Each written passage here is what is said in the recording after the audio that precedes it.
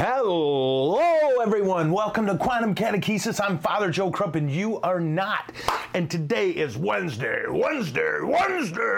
March something, 2022. And I believe tomorrow is St. Patrick's Day. St. Patrick's Day. Is that right? It's right. And as a result, we are going to have one of my boys on here, Bill Harris, otherwise known as Viper. And do you know, is he going to make his stew? He is. Is he going to bring his stew? He is. Is that stew going to go in my belly? During the show. Yes. Okay. Now, here's the best part about tomorrow's show. I will be having a stew that you won't. Plus, Bill will be here. Like one of my boys. Yeah. So that's tomorrow's show, and I'm geeked out about it because Bill's a riot. I've known him for, 30 years, probably more than that. And for those of you who don't know, he has won, I think, 300 Emmys. And I'm dead serious. I don't know how many he's won. It's like 10 or something crazy. He is Hall of Fame reporter, broadcaster, just Superman, and a really devout Catholic who serves here at Holy Family behind the camera and in front of the camera. If you watch one of our videos, like on our parish Facebook page, and you're like, yikes, that was me. If you watch it like, that's beautiful, that was Bill. So anyway, Viper will be here tomorrow. St. Patty's Day is a big one for him. He's a Boston Catholic. And you know those people. I'm just kidding. So anyway, Don't they have the largest St. Patrick's Day party in the United States? They've got to. Yeah, they've got to. Right? You can't swing a dead cat without hitting an Irishman. My brother-in-law is Polish, and he said about how tough life was for him in Boston because he wasn't Irish, and kids were crappy to him about it. I mean, he's not a whiner. I mean, it was a hard part of his childhood. But speaking of hard parts of childhood, I have a good news, bad news thing. Okay, should we start with the good news? Oh, yeah. The hot dog stand is open. You don't know what that did to my day. Like today, if it would have been Joe was hit by a car and shattered his right leg, but the hot dog stand's open, I'm like, that's a good day. It's the hot dog stand is open. And I ate 2 before this show, and I ate them so fast, I'm telling you the truth, my stomach hurts. I was just so happy. I was like a kid at Christmas, but better. Now, the bad news. So Chuck makes the run. He makes the hot dog run, and he comes back with this box, right? So he's got Dad, 1 for Dad, 1 for Carrie, 2 for him, 2 for me, 1, 2, 3, 4 bags of chips, and 2 pops. So he starts sorting out the hot dogs, and he was like, he finished, he goes, shoot, I thought I got 2. Somehow, in what would you say, 5 to 10 seconds, oh, yeah. Marius figured out there was a hot dog in reach, grabbed it, and ate most of it before we caught him. Right under your desk. And it was Chuck's. He didn't eat mine, so I was like, good boy. Had he eaten mine, there'd have been a fight. Like, I would have been Heimlicking him trying to get it out. Can you Heimlich a dog? I do. Probably. I wish my lovely research assistant was here, but Chuck had to work. And he's doing it on an empty stomach. Because I had 2 hot dogs, and there was a part of me that was like, well, split yours with Chuck. And then I remembered, no, I'm not going to do that. I don't love anybody that much. Like, if Jesus appeared and was like, can I have half your dog? I'd be like, you can have the bun.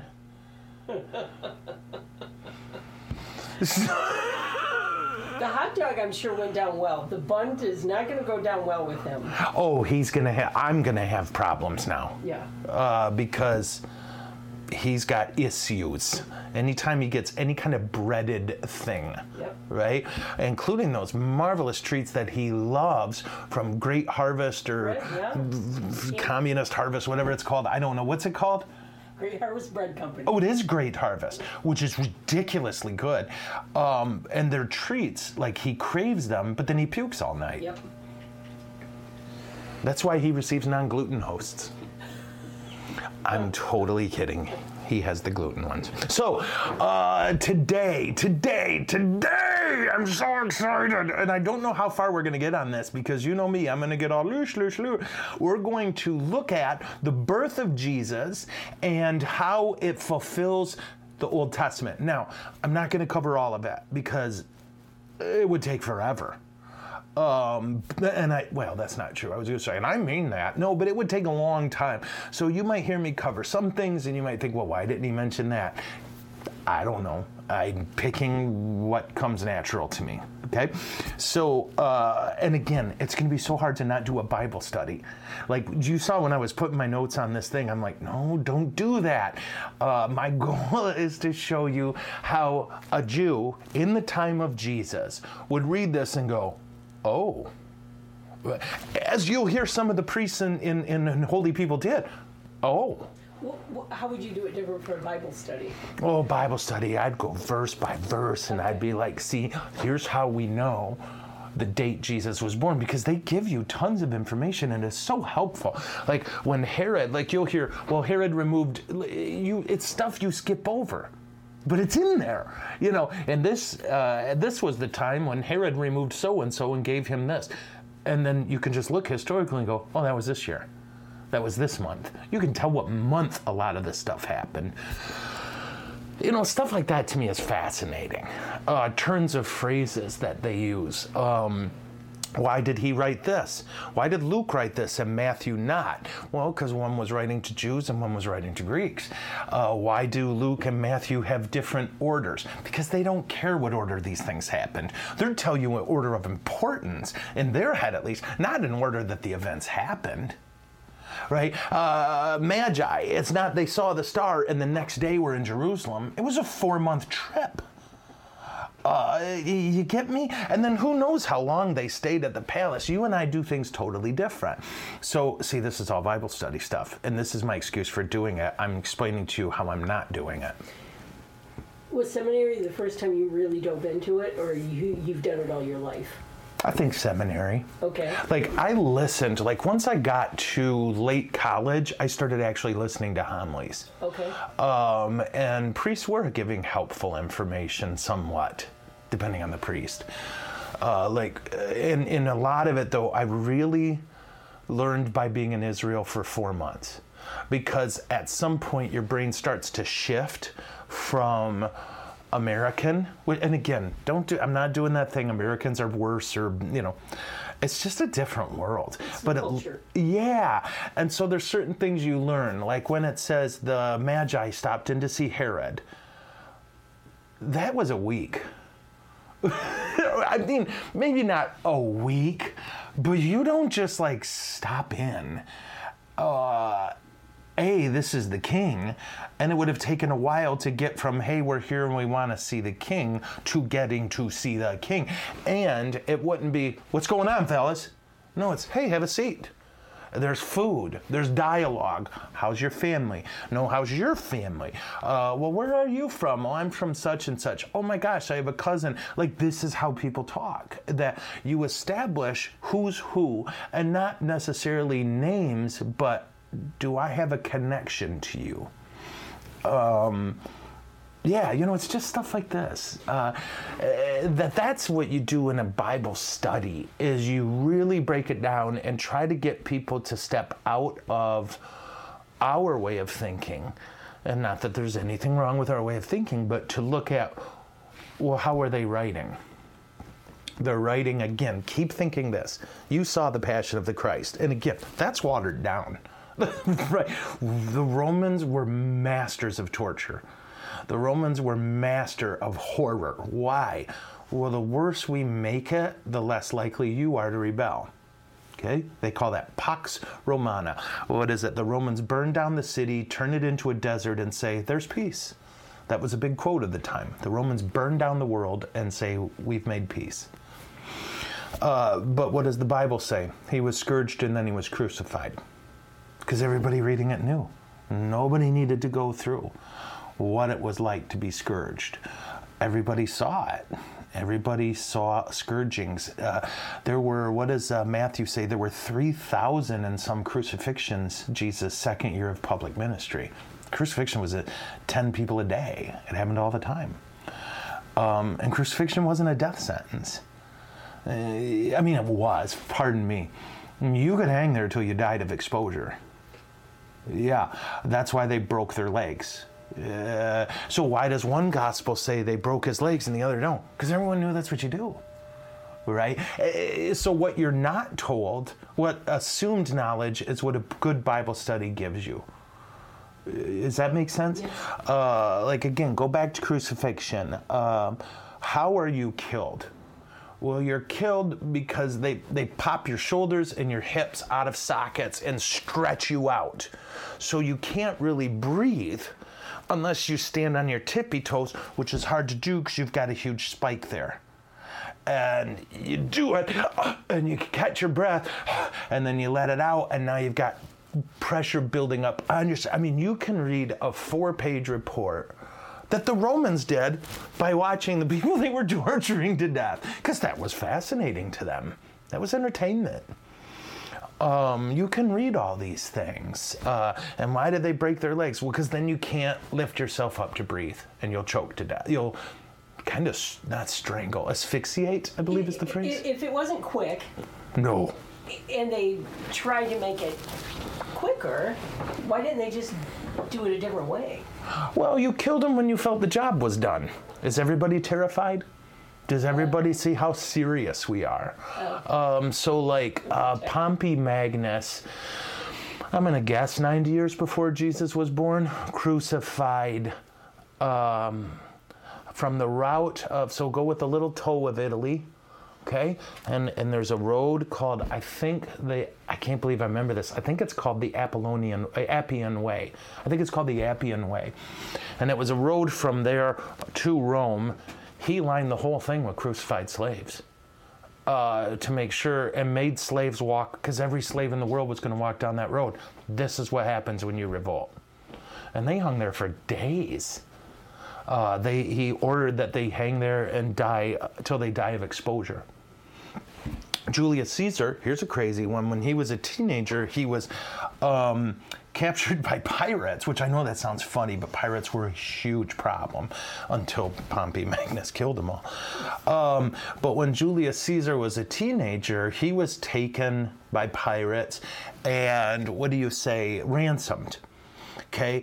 And it's hilarious if you read the account of his captivity.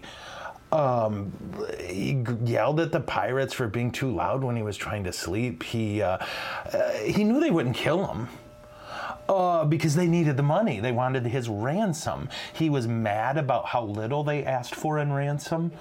And in the end, what he kept promising them, like, they liked him. So they were like, eat with us. So we ate with him every night, drank with him every night. And every night he told them, when I get free, I'm going to crucify you.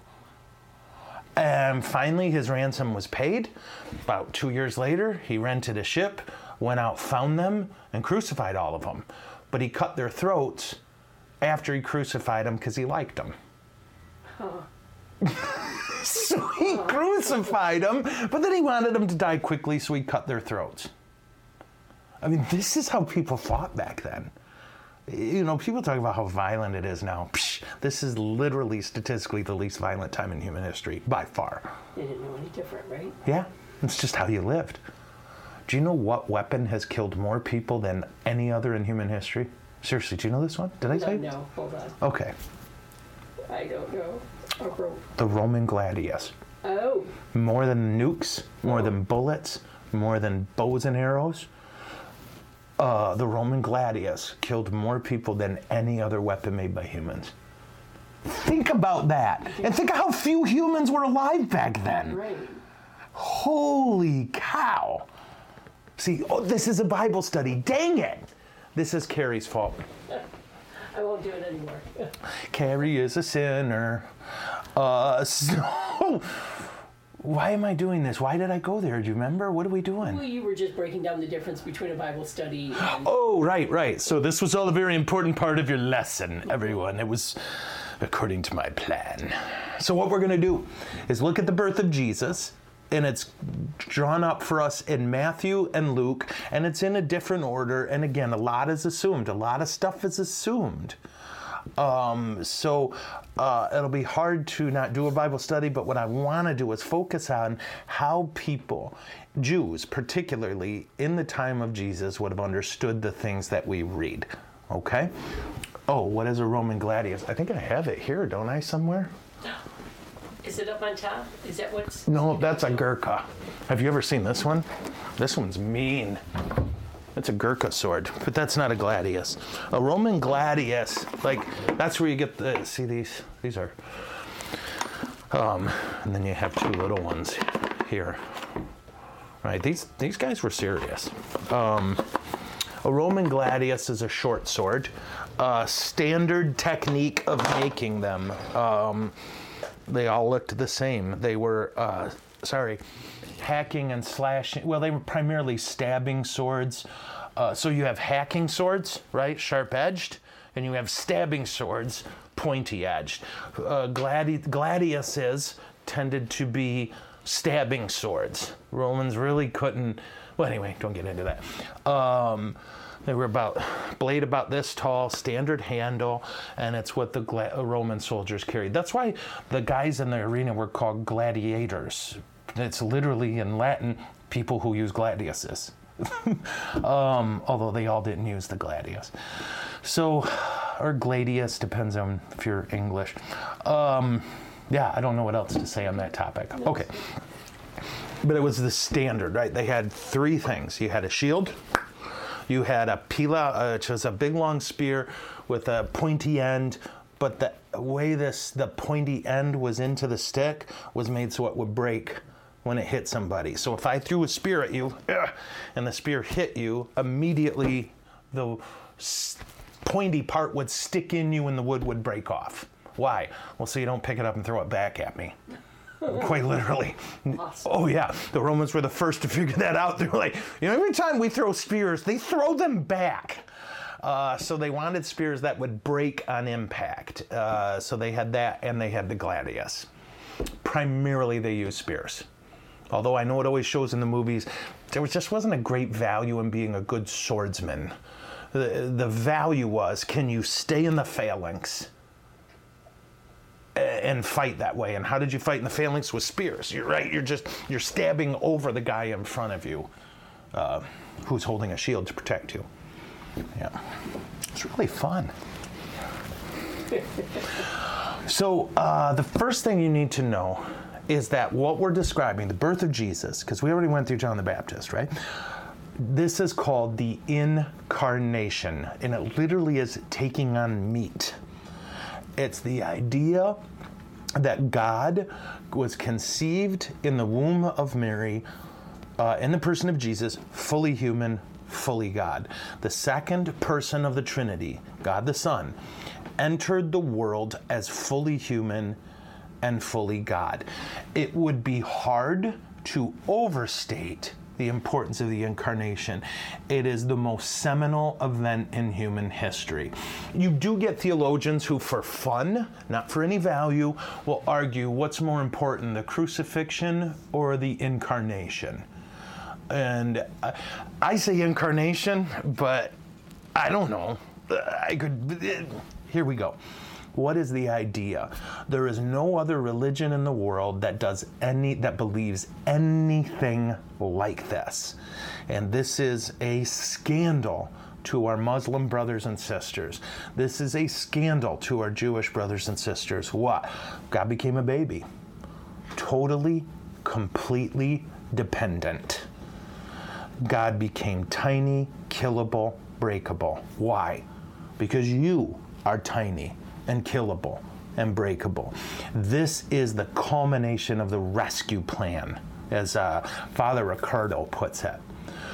That what has been our primary problem? Do you remember the thing that got bent at our fall? Right? We talked about the fall. Remember this way back? What was the problem? Our human nature. So what did God do? Well, I'll take it on. I'll become human. And so you take our human nature and you fuse it now in the person of Jesus with the divine nature. So divinity is now in you. In the same way that Adam's sin echoed through all humans, well, Jesus action of incarnation echoed through every human.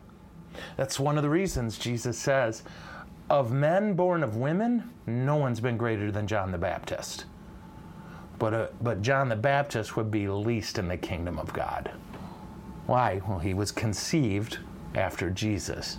Humans are, in a sense, different after the birth of Jesus. The divine was fused into the human, and the human was sown into the divine. This is huge, because what it means is that every human experience that isn't sin is now holy. How about that? Think about that. That God divinized, in a way, every human experience that isn't sinful. How? Well, he did it too. He added the divine to it. Does this make sense? This is such an epic act of humility on our God's part, of sheer unadulterated affection, that whenever we mention it at Mass, what do? We bow. And that bow is, wow. Okay, wow. This is the incarnation. And Christmas is cute, and because it's cute, we're always in danger of ending it there. Oh, look, baby Jesus in a crib. Yeah, the one they were trying to kill. He was covered in his mom's blood, right? This was a messy, cold, meaning not like emotionally cold. This was God getting in the mud. You're stuck in the mud. I'm going to get in the mud. Why? Because that's where you are. That's where I want to be. I'm love. And this is, I think sometimes, I'm going to try to say this right. When I was a kid, they did the whole Mass is a supper, and it is, okay? And it was just really when I was in seminary, when the church in the U.S., I don't know about anywhere else, started to re-emphasize, hey guys, somewhere along the line, we forgot the Eucharist. We forgot the font and summit of our faith. That liturgy is not about you and I gathering together. This is about God and what God did for us and to us. Right? The incarnation isn't just what God did for us, it's what he did to us. He changed us. I mean, dang. And that re-emphasis of the Eucharist has been transformative of our church. But I've also noticed a ton of people who are huge on the Eucharist have no understanding of the incarnation. What does that mean? Well, I show proper reverence for the Eucharist, but I treat everybody like crap. That means you don't get the incarnation. I am very reverent and I receive communion in a pious way, but those people over there are doing it wrong. You've lost the incarnation. God looked at us people doing it wrong and went, I'll be with you. I'm going to get with you. You see, and priests are losing this. I see it all the time. This kind of idea of priests returning to, we're above you people, right? And I joke about that. But it does scare me too, that people who understand the incarnation are humble and kind, because what they get is every human they talk to, God's inside of them. And that you can get everything wrong theologically and still be beautiful and loved by God. God met us where we are. Then we need to meet people where they are, not with the goal of getting them to where we are, but with the goal of finding God where they are. This is the incarnation. It's so huge, we bow, right? When we mention it at the creed, and it's so funny. Did I ever tell you this? I don't know if anyone bows. And I always wonder, because I'm bowing, so I can't look. Do people bow at Mass when we, some-ish? Okay, just remember that. So when do we bow? Well, for us, man, and for our salvation, he came down from heaven. By the power of the Holy Spirit, he was born of the Virgin Mary and became man. For our sake, he was crucified, right? See, we bow. And I was at a parish where Jesus didn't become man. Did I tell you this? He became flesh. I was like, he was a dude. Sorry. But it was a college campus. What are you going to do? But literally the whole church, for us, and some of them did it like to make sure I heard, for us, and for our salvation, he was born of the Virgin Mary and became flesh. And you're like, okay, he was a dude. Sorry. He was a male person. He was a male person, or in Latin, dude. Wouldn't that be funny if that's what it meant? Did I tell you about, well, no, never mind. Well, now I have to tell you. Yes. Okay, so the poop deck in a ship, I just found this out, okay? It's from the Latin word pupus, right? I know, I always wondered why they called it the poop deck, and all of a sudden I had time and I looked. Okay, where did it go? It's the stern of the ship, right? But it's the, where did it go? It's a declension of the Latin word, now I lost it, pupus, or pupa, right? Anyway. Why are we talking about this? I was just so fascinated. I was reading a book, Searchlight, it referred to, they were up on the poop deck. And I'm 52. And I'm like, yeah. But then I thought, why do they call it that? And I assumed it had some connection to the latrine. Isn't that funny? No, it's from the Latin word. Yeah, for, where did it go? Bottom or rear. Really? Yeah. All right. Isn't that funny? Yeah. Why are we talking about I this? don't know. It's interesting, though. Do you find it interesting? I do. Because I would, yeah. I always assumed it had something. Yeah, me too. I just assumed, oh, that's probably where they put the latrine or some, you know, there had to be some reason. No, it's from Latin, pupus. Yeah. Which, okay. So this incarnation, we can't overstate it enough. And what I want you to remember is this, that he became human so we could become like God. And so the rest of Jesus' life, death, and resurrection, wherever he goes, he takes our human nature with him. This is why he dies. Do you get it? He puts to death the human nature. And this is why he went to heaven, right? When the disciples are like, dude, don't go post-resurrection. Wouldn't you have been like, hang around, bro? No, he's got to take our nature to heaven. The only reason you and I can, someday, by the mercy and grace of God, enter heaven is because he took human nature into it. Yeah? This is huge. That's why it's a whole verse when it says Jesus wept. Right? It's a whole verse. It's not the shortest verse in the Bible. But that's one verse in the Bible. Jesus wept. Why? They want to be clear, you know, he cried. So when you cry, it's holy. It's holy. Isn't that tight? It is impossible to overstate how amazing this is that God entered the human existence and sanctified the grind, the daily grind, right? Isn't that a spicy meatball? Yes. Connecting it to the Old Testament, who's the one who tells Mary this is going to happen? Gabriel, the one who sat with the prophet Daniel hundreds of years before and said, oh, it's coming, bro. It's coming. He's the one to say, it's here.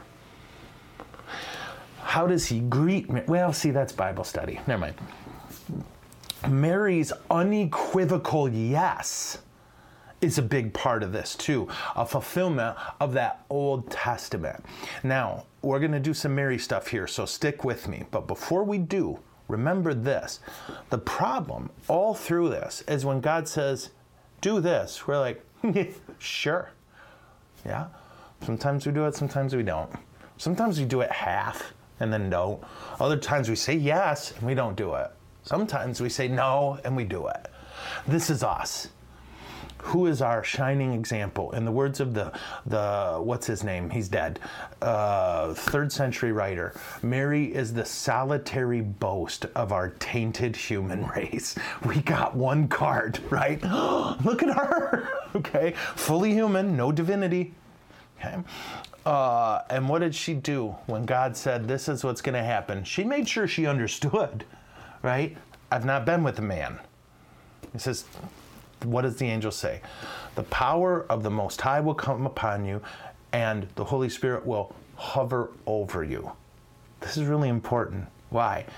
We'll go back to Genesis. And what does it say in Genesis? That in the beginning, the earth was a formless void, and the Spirit hovered over the waters. And what did that Spirit do from the waters? Brought forth life at the command of God. The waters of her womb, the Spirit hovered over her womb, and from her came life by the power of God. That's real important to us. That's why Mary's so important to us. Not by her will or strength, but by God, specially choosing her and preparing her beforehand. She was ready to do what we should have done every day of our lives. Yes, yes, Lord. Yes, Lord. That's what she said.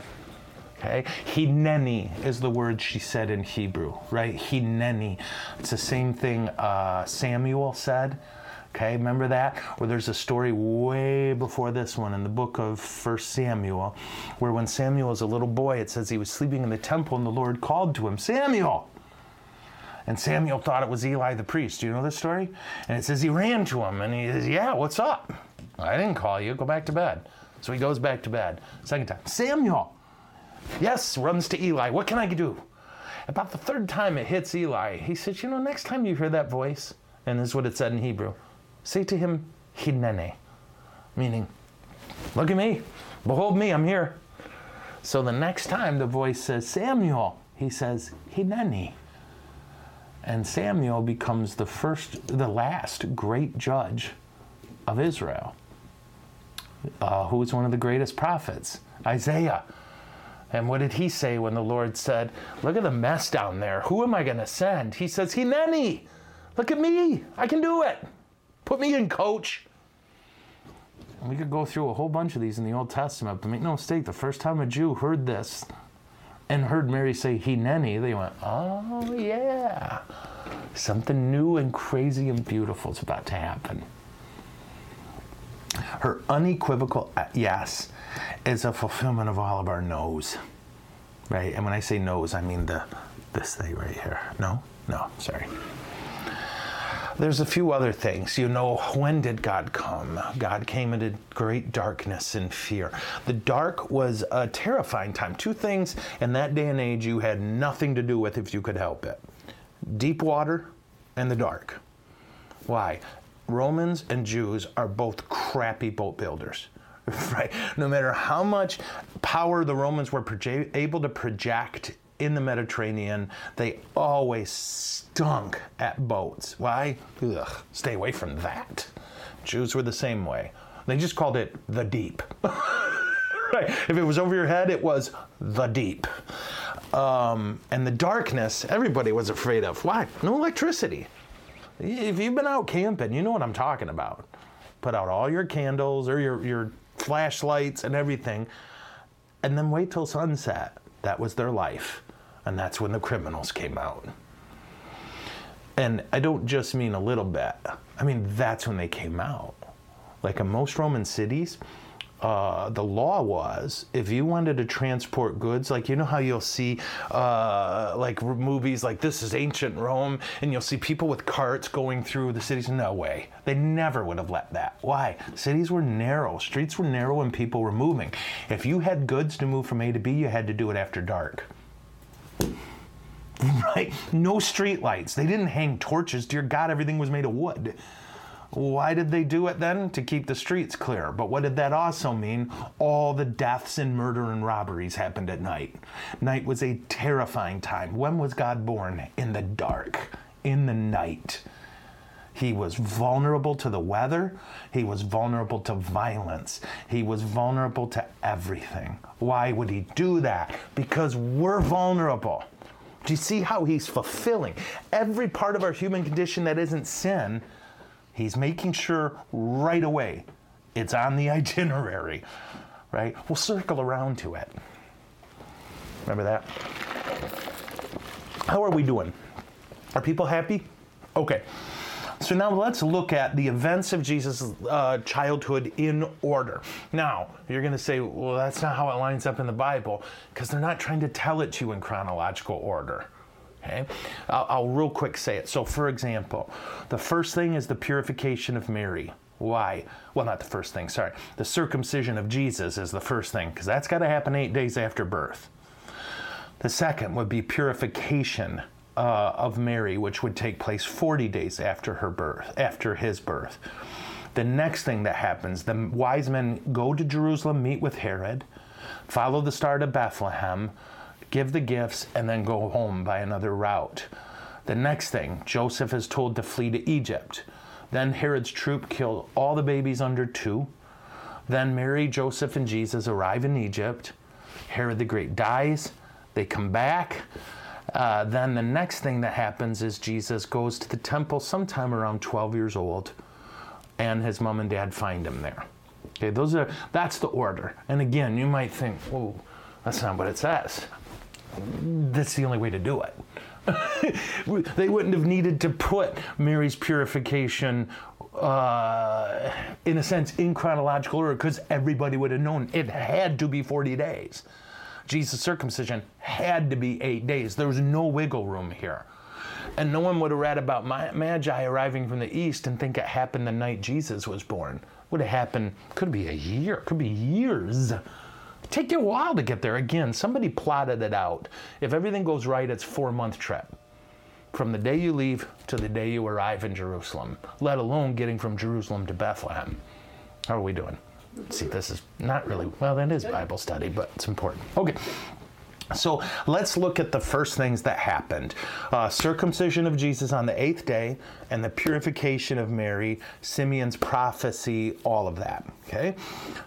So what it says is, quote, this is Luke 2, I think 21. I think, when the days were completed for their purification according to the law of Moses, they took him up to Jerusalem to present him to the Lord. Okay? And while they were there, a guy named Simeon was in the temple. And here's what it says.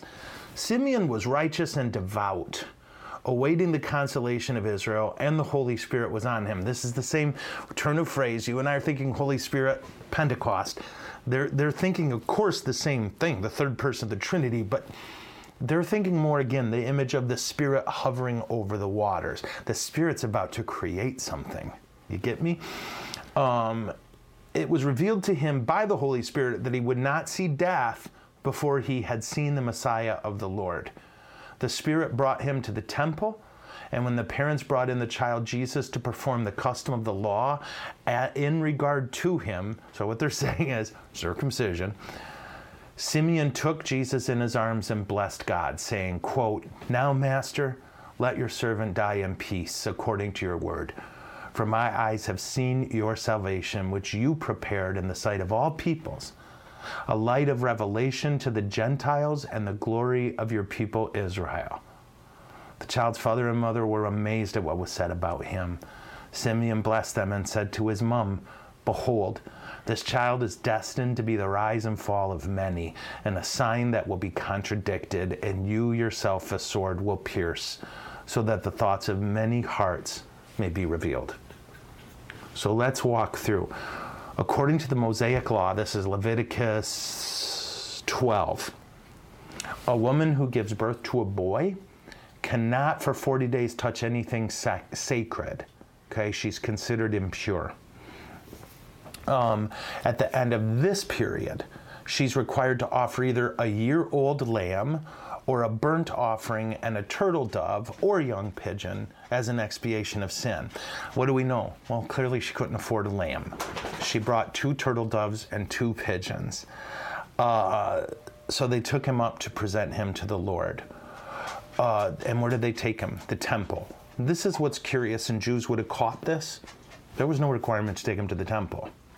Okay, I don't know why they did that, but there's a connection to the Old Testament. Hannah did that. Okay, Hannah, when it came time for her child to be presented to the Lord, she took him to the temple. And who was that child? Samson.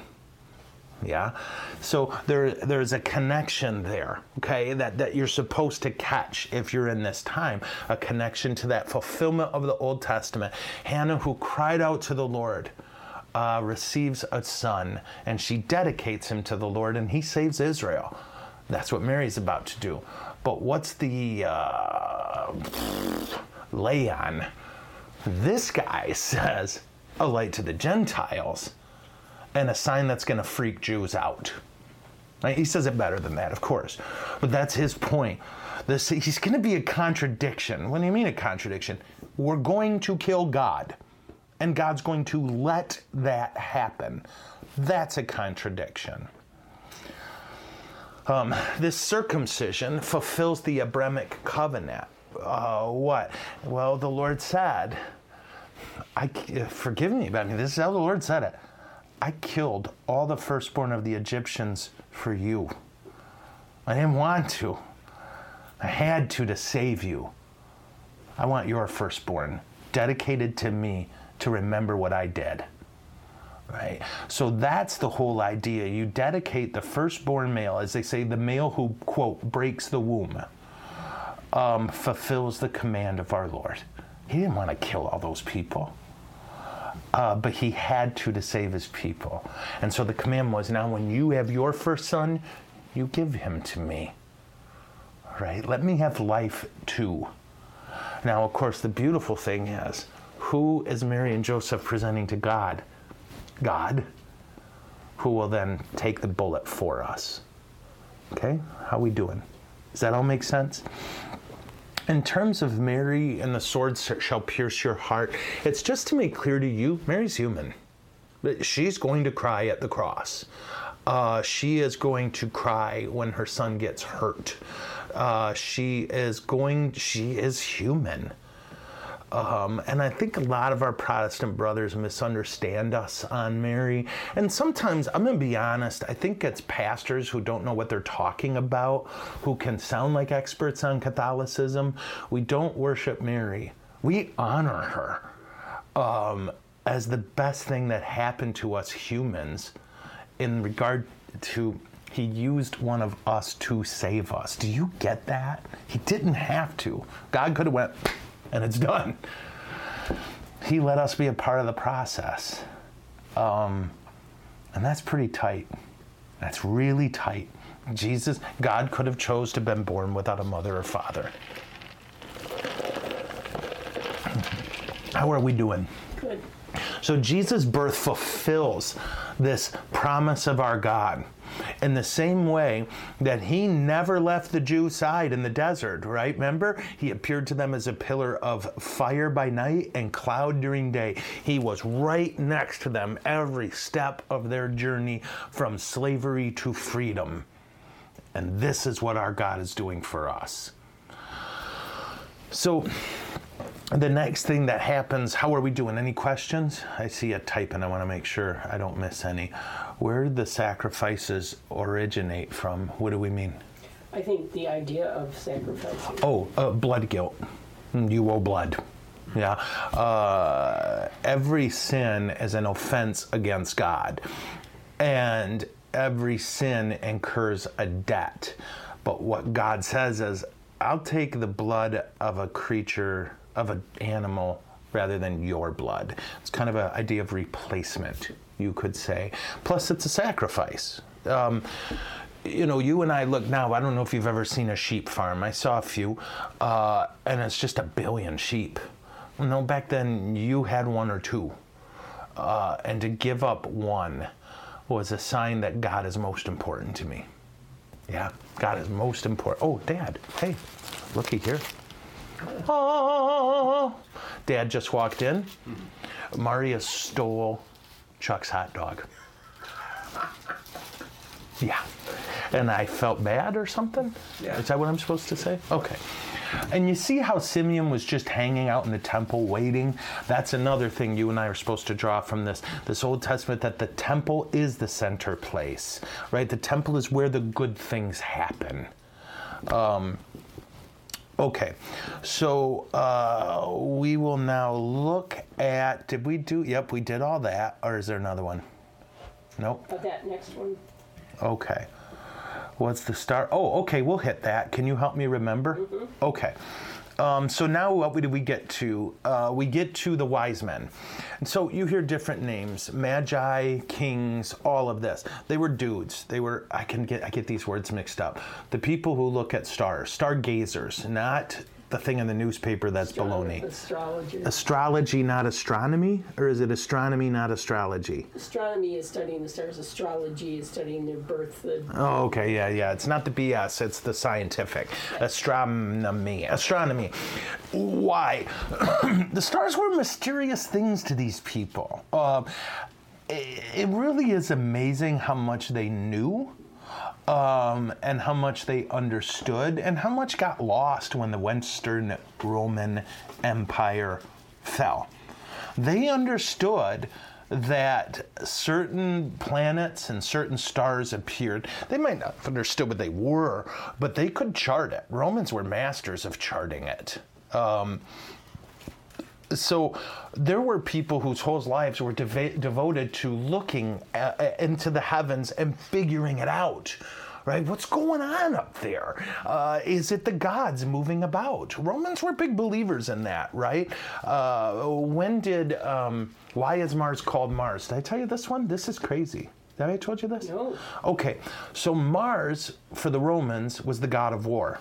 Okay, it's where we get the word martial. That's where Marius gets his name, right? Of Mars, meaning the warrior. Okay, where did the Roman troops gather before they went off to war season? The field of Mars. Everything was about that. They found a prayer that pagan Roman soldiers would pray, kinda, after battle. Literally, they would, frankly, be covered in blood. And that I'm going to say Persian, but I'm wrong. A non-Roman who was watching the whole thing saw that afterward, there they were all covered in blood, holding up their hands and screaming, Mars, Mars, look at me, this is for you. Right? It was like, this blood, it's for you. It was a sacrifice. Well, there's a war season back then. Once everything was planted, that time between planting and harvesting, you went and killed people for your country. Yeah? What did they notice? Well, every year, right about then, this bright red thing appears in the sky. Mars. That's Mars. He's coming to get his blood. Isn't that something? Yeah. That's why it's called that. They knew Jupiter was huge, and the god Jupiter, they would say Jupiter, I always mess this up, Optimus, the biggest and the best, right? He was the biggest and the best of the gods. And so, I must be Jupiter. It's the biggest one. Isn't that funny? That's where we get that.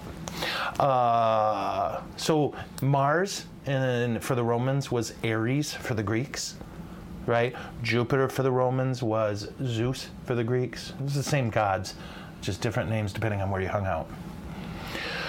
So these cats are looking at the stars, and they see this conjunction, what we believe is the conjunction of the god of war and the god of love, Venus and Mars. I think I'm saying that right. Okay. And to them, it's a big sign. Big sign. So what do? They head off because they interpreted it that a new king of the Jews was born. So what are we going to do? Well, bring him stuff. That's proper to do. When a new king of a significant kingdom is born, you go bring him stuff to show your subservience and your affection. This would have been normal. Okay? So these cats arrive in Jerusalem, right? The headquarters of the kingdom, because they're like, well, it's a king. Right? Where would you go if you want to meet the president? D.C. Yeah? Or a golf course, depending on who's president. They arrived in Jerusalem saying, where's the newborn king of the Jews? We saw his star, it's rising. We've come to do him homage. So the king, who hadn't recently had any kids, was like, huh. And Herod was a snake, man. So what did he do? He got the chief priests and the scribes and said, where's the Messiah going to be born? Right? Where does Scripture say? 'Cause Herod gets it. Okay, he gets it. And they told him in Bethlehem of Judea, and then they tell him the Scripture passage that quotes it. Now, side note, Bible study note, gotta do it. You'll notice a few times when Jesus is an adult, people are like, well, he was born in Nazareth. No, he wasn't. Right? They don't know. They get a lot wrong about Jesus, the people who hate him, which is really fascinating. You'll see one point where the religious leaders say, well, he can't be that. He can't be the Messiah. He wasn't even born in Bethlehem. Yeah, he was. Okay, so they give him the scripture, and you, Bethlehem, land of Judah, are by no means least of the tribes of Israel, since from you shall come a ruler who will shepherd my people. So then Herod gets the Magi and was like, so when did you see the star? He's already trying to figure out who to kill. Isn't this awful? Yeah. So he tells them, go look for him. Let me know where he is so I can do him homage too. Wink, wink, nudge, nudge. So what do? They come to Jesus and they bring gifts. And this is interesting what they do here. What do they bring him? Gold, frankincense, and myrrh. Myrrh. That's how you're supposed to say it because Jesus was from Boston. So in Isaiah, it prophesies that people are going to come to the new king and bring gold and frankincense. They didn't say crap about myrrh. Why? Myrrh was an awful thing to bring. That's terrible. That's bringing a baby their coffin. That's what they're doing. Okay. They want you to see the fulfillment of the Old Testament, but also a new thing. Gentiles have wisdom. Gentiles can hear the Lord, because as it turns out, they needed to bring him myrrh. Right? Look at the 4th verse of We Three Kings. I always point this out. Do you know the 4th verse, right? So the first one is, we 3 kings of Orient are smoking a big Cuban cigar. One was loaded, it exploded. Is that how it goes?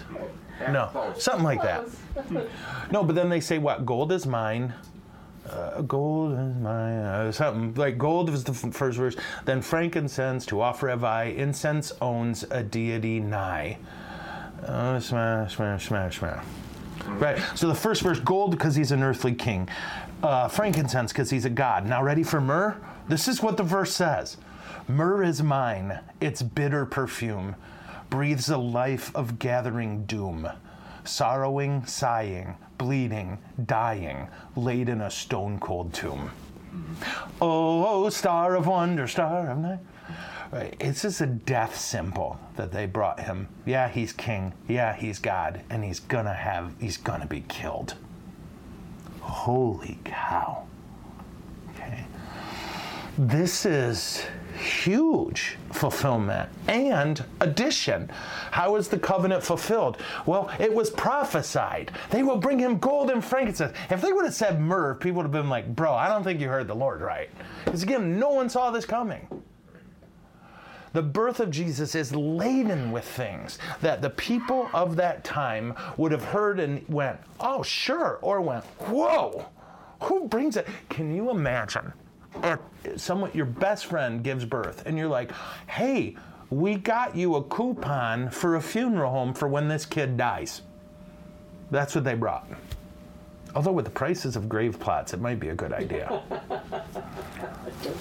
You know, Germans would do that, I'm sure. Given a Germans would do it. Your child is born and he will die. Here's his grave plot, yeah. Next thing that happens is Joseph is warned, go to Egypt. Okay, why is Joseph sent to Egypt? Because of treachery and violence. Sound like another Joseph you know? Remember way back in Genesis? Treachery and violence puts Joseph in a hellish place called Egypt. But it turned out he needed to go there. Remember this? Why? Because in a few years, Israel will be dying of hunger and he'll feed them. Right? This is every Jew reading Joseph taking, a guy named Joseph of all things, taking Jesus, taking little baby Jesus, little baby 6 pound, 8 ounce Jesus to Egypt. All they're going to be thinking of is liberation. Right? Does this make sense? Did I explain that well, Kara? Yes. Yeah? Okay. Yes. So then what's the next thing that happens? This is all of it is supposed to bring us right back to Joseph, Moses, the Exodus, the Passover. Because what did Egyptians do? The Bible's clear, and almost all slave-owning countries did this at the time. What do? Every few years, you kill all the boys 2 years old and younger. Why? Make sure there's never enough males to revolt. And this was normal. And what does Herod do? Herod orders, kill every boy 2 years old or older or younger. Why? He's not taking chances. If the guy who's the next king is there, let's kill him now. Just like every time travel movie. This is basically where the Terminator movies came from. You didn't find that funny at all? I thought that was hilarious. Did you really? I did. Okay, because I didn't see a lot of laughter there. As you can imagine, not a huge fan. Yeah. Well, I see you and David Kerr are just firing texts back and forth. Is he watching right now? No, he's not, obviously. He thinks I have time to text. Well, tell him I just stuck my tongue out at him on the show. David Kerr's awesome. For those of you who don't know him, he's our diocesan communications director, and he's from Scotland! He's got a thick accent. Right? You've heard him talk. It's tough. But he's amazing. I like him. Have you met him? Yeah, have you met him? Yeah, yes. Okay. What were we talking about? So Herod orders the death. Oh, we got to wrap it up. Okay, so I'm almost there. Yep. And they do it. Guys, this isn't, again, this is right away the birth of Jesus evokes tremendous violence. The devil will not go down quietly. Killing children, he doesn't have rules. And this society didn't have rules. Again, remember, this was a practice that people had been doing forever. When you had a race of people into servitude, you kill all the boys every few years so that there's not enough of them to rise up. The Egyptians did it to the Jews, and now the Romans are doing it. They want you to see God laid it out in such a way for you and I to go, look what he's saving us from. And look at how it's connected to the Jews in Egypt being freed from slavery. You and I being freed from slavery to sin. Okay? As a side note, I always forget to mention this, and so I don't think I did. When we talked about this, do you realize that in that whole story of the Jews' exodus from Egypt, they never named the Pharaoh? They named the Pharaoh before him. They named the Pharaoh after him. They never give you his name. They won't even write it. Yeah. So what it tells us there is a voice is heard in Ramah. That's what it says. When all the boys were killed, sobbing and loud lamentation, Rachel is crying for her children, and she will not be consoled because they are no more. This is what reminded everybody of Jeremiah 31:15. Right? Now they wouldn't have said it that way. They didn't do chapters and verses. But Rachel, the wife of the patriarch Jacob, Joseph's dad, was crying for her kids taken into exile at the time of the Assyrian invasion. Bethlehem was traditionally identified with Ephrath, the place near which Rachel was buried. And the mourning of Rachel here is applied to her lost children. Yeah? Ramah is 6 miles from Jerusalem. Make no mistake. Rachel is crying so hard they hear it 6 miles away. 6 miles away they can hear the screaming of the moms. Okay? It's to be a reminder that sin doesn't take prisoners. Yeah? It's a reminder of how hard the devil will go to make sure you stay enslaved. And it's a reminder that God's still got a way through human vessels. He let humans save him. Isn't that cool?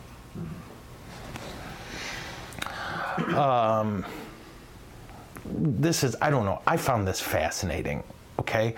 So the date of so you know how we go through, and you'll see in a minute, they're going to tell us Herod the Great died. And then it says he had ruled this long. Well, at the beginning it tells us Herod had been king this long, so it gives us about a 1 year window when this happened.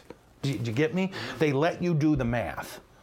Now, if you do the math, it's exactly the same day that Jacob met the Pharaoh in Egypt in 1875 BC. Isn't that nuts? It's the exact same day on the Jewish calendar. The date that Joseph arrived in Egypt is the same date that Jacob arrived in Egypt 1,875 years before that. Isn't that crazy? That's just God showing off. Like, and I wonder if he made them wait in the desert a day just to line it up. Like, Joseph, slow down. Stop at the 7-Eleven.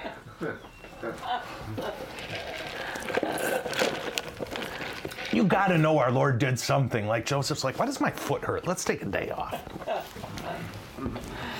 So maybe I should stop now. Yeah, I'll do the rest next week because we got to get through the death of Herod, Joseph coming back to Israel, Jesus getting lost in the temple, kind of lost, not really, but yeah, I think that'd be a good idea, huh? So thank you for tuning in. I hope you found this helpful. Was this okay? Yeah? All right. And I will see you beautiful people tomorrow when we're going to talk to Wild Bill Harris. And I'm going to eat. This was tomorrow St. Patty's Day. Did I tell you I can't really care less about St. Patty's Day? Isn't that terrible? We'll help you. Yeah. Oh, I mean, I like that people are happy, you know, but I'm German. Yeah. You know how we celebrate? We work more. Right, Dad? Let's see what the Irish do. Yeah, and they drank. The Germans are like, we can drink and work. We were watching, Dad and I, this documentary on tanks, the history of tanks. Wasn't that fascinating? Yeah. We've got 1 more hour to go. We watched 4 hours so far of this. But they were showing how when the Germans built, which tank was it? It was a more modern one. It wasn't a World War II tank. Oh, no, it couldn't have been. But, Carrie, this is crazy. Okay, they did this. We saw it with our own eyes. So, huge tank, right, with a big old, not spigot, the thing out which the ammo comes. The cannon. So, and then you know how it's square at the end, right, which is the flash suppressor, okay? They were trying to show how smooth this tank rode. They filled a thing of beer and put it on the turret. The flash suppressor. Is it a flash suppressor? I assume. At the end of the barrel, like on a pistol shape. Okay. And drove. And not one drop. Like they were going over hills, and that thing they were showing how it stays level when the tank, so you can shoot while you're running. This was crazy. We saw it with our own eyes. And we were like, only Germans. Like rational, normal societies would be like, well, let's put a glass of water on there and show everyone. The Germans are like, no, we got to use beer. And do you know who invented beer? Do you know the oldest beer recipe in the world ever found? Egypt. True story. What are we doing? Are we done? We're praying. Okay, we're going to pray, and tomorrow I will see you beautiful people when we sit with Wild Bill, and I eat stew, and I just let Bill do all the talking. He's making a stew tomorrow. Did you know that stew he made last year? Oh my gosh. Okay. With Joe a black beer. Yeah, well, is there another kind? I feel like I'm forgetting something. Oh, Ukraine. Do you think, okay, I didn't run this by you. I don't know. I can give you guys a history of Ukraine. Like, I'm not on the show. We could do a special show and just let people watch it because it has nothing to do with Jesus. But what's going on in Ukraine now, I hate how I sound. I saw it coming. Everybody who knows this stuff, this was coming for 10 years. And if you want to see a phenomenal and horrible, you will cry documentary that's part of the reason Russia is coming after them, then you need to see on Netflix. It's called Winter on Fire, about the revolution. What was that, about 8 years ago, where the Ukrainians really said to Russia, stop. And that was the beginning of the end for them. Well, I hope it's not the end. You know what I mean. But if you think it would be helpful, let me know. And maybe we could just record a show where I walk people through, here's why it's happening, here's what's going on, as best I know as a guy who reads a lot of history, because this isn't out of nowhere. and it's awful what they're doing to the Ukrainians. And I hope we're praying for them. So I'll stop talking now. Let's pray. Let me know if you want that. And if not, it doesn't hurt my feelings at all. Oh my gosh, it's less work. But okay. In the name of the Father, and of the Son, and of the Holy Spirit. Amen. Jesus, your incarnation was the best thing that ever happened to us. Oh, how lost we would be. Lord, you prophesied this for 2,000 years. You were so excited to let us know what was coming. Thank you that we get to live in the age where it happened. In fact, Jesus, in your words, blessed are our eyes who see what thousands of years of people long to see. Blessed are our ears who get to hear what thousands of years of humans wanted to hear. Help us never take this for granted. And Lord, we call out to you about Ukraine. Save them. Come to their rescue. Drive the Russians from their midst and keep them free and safe.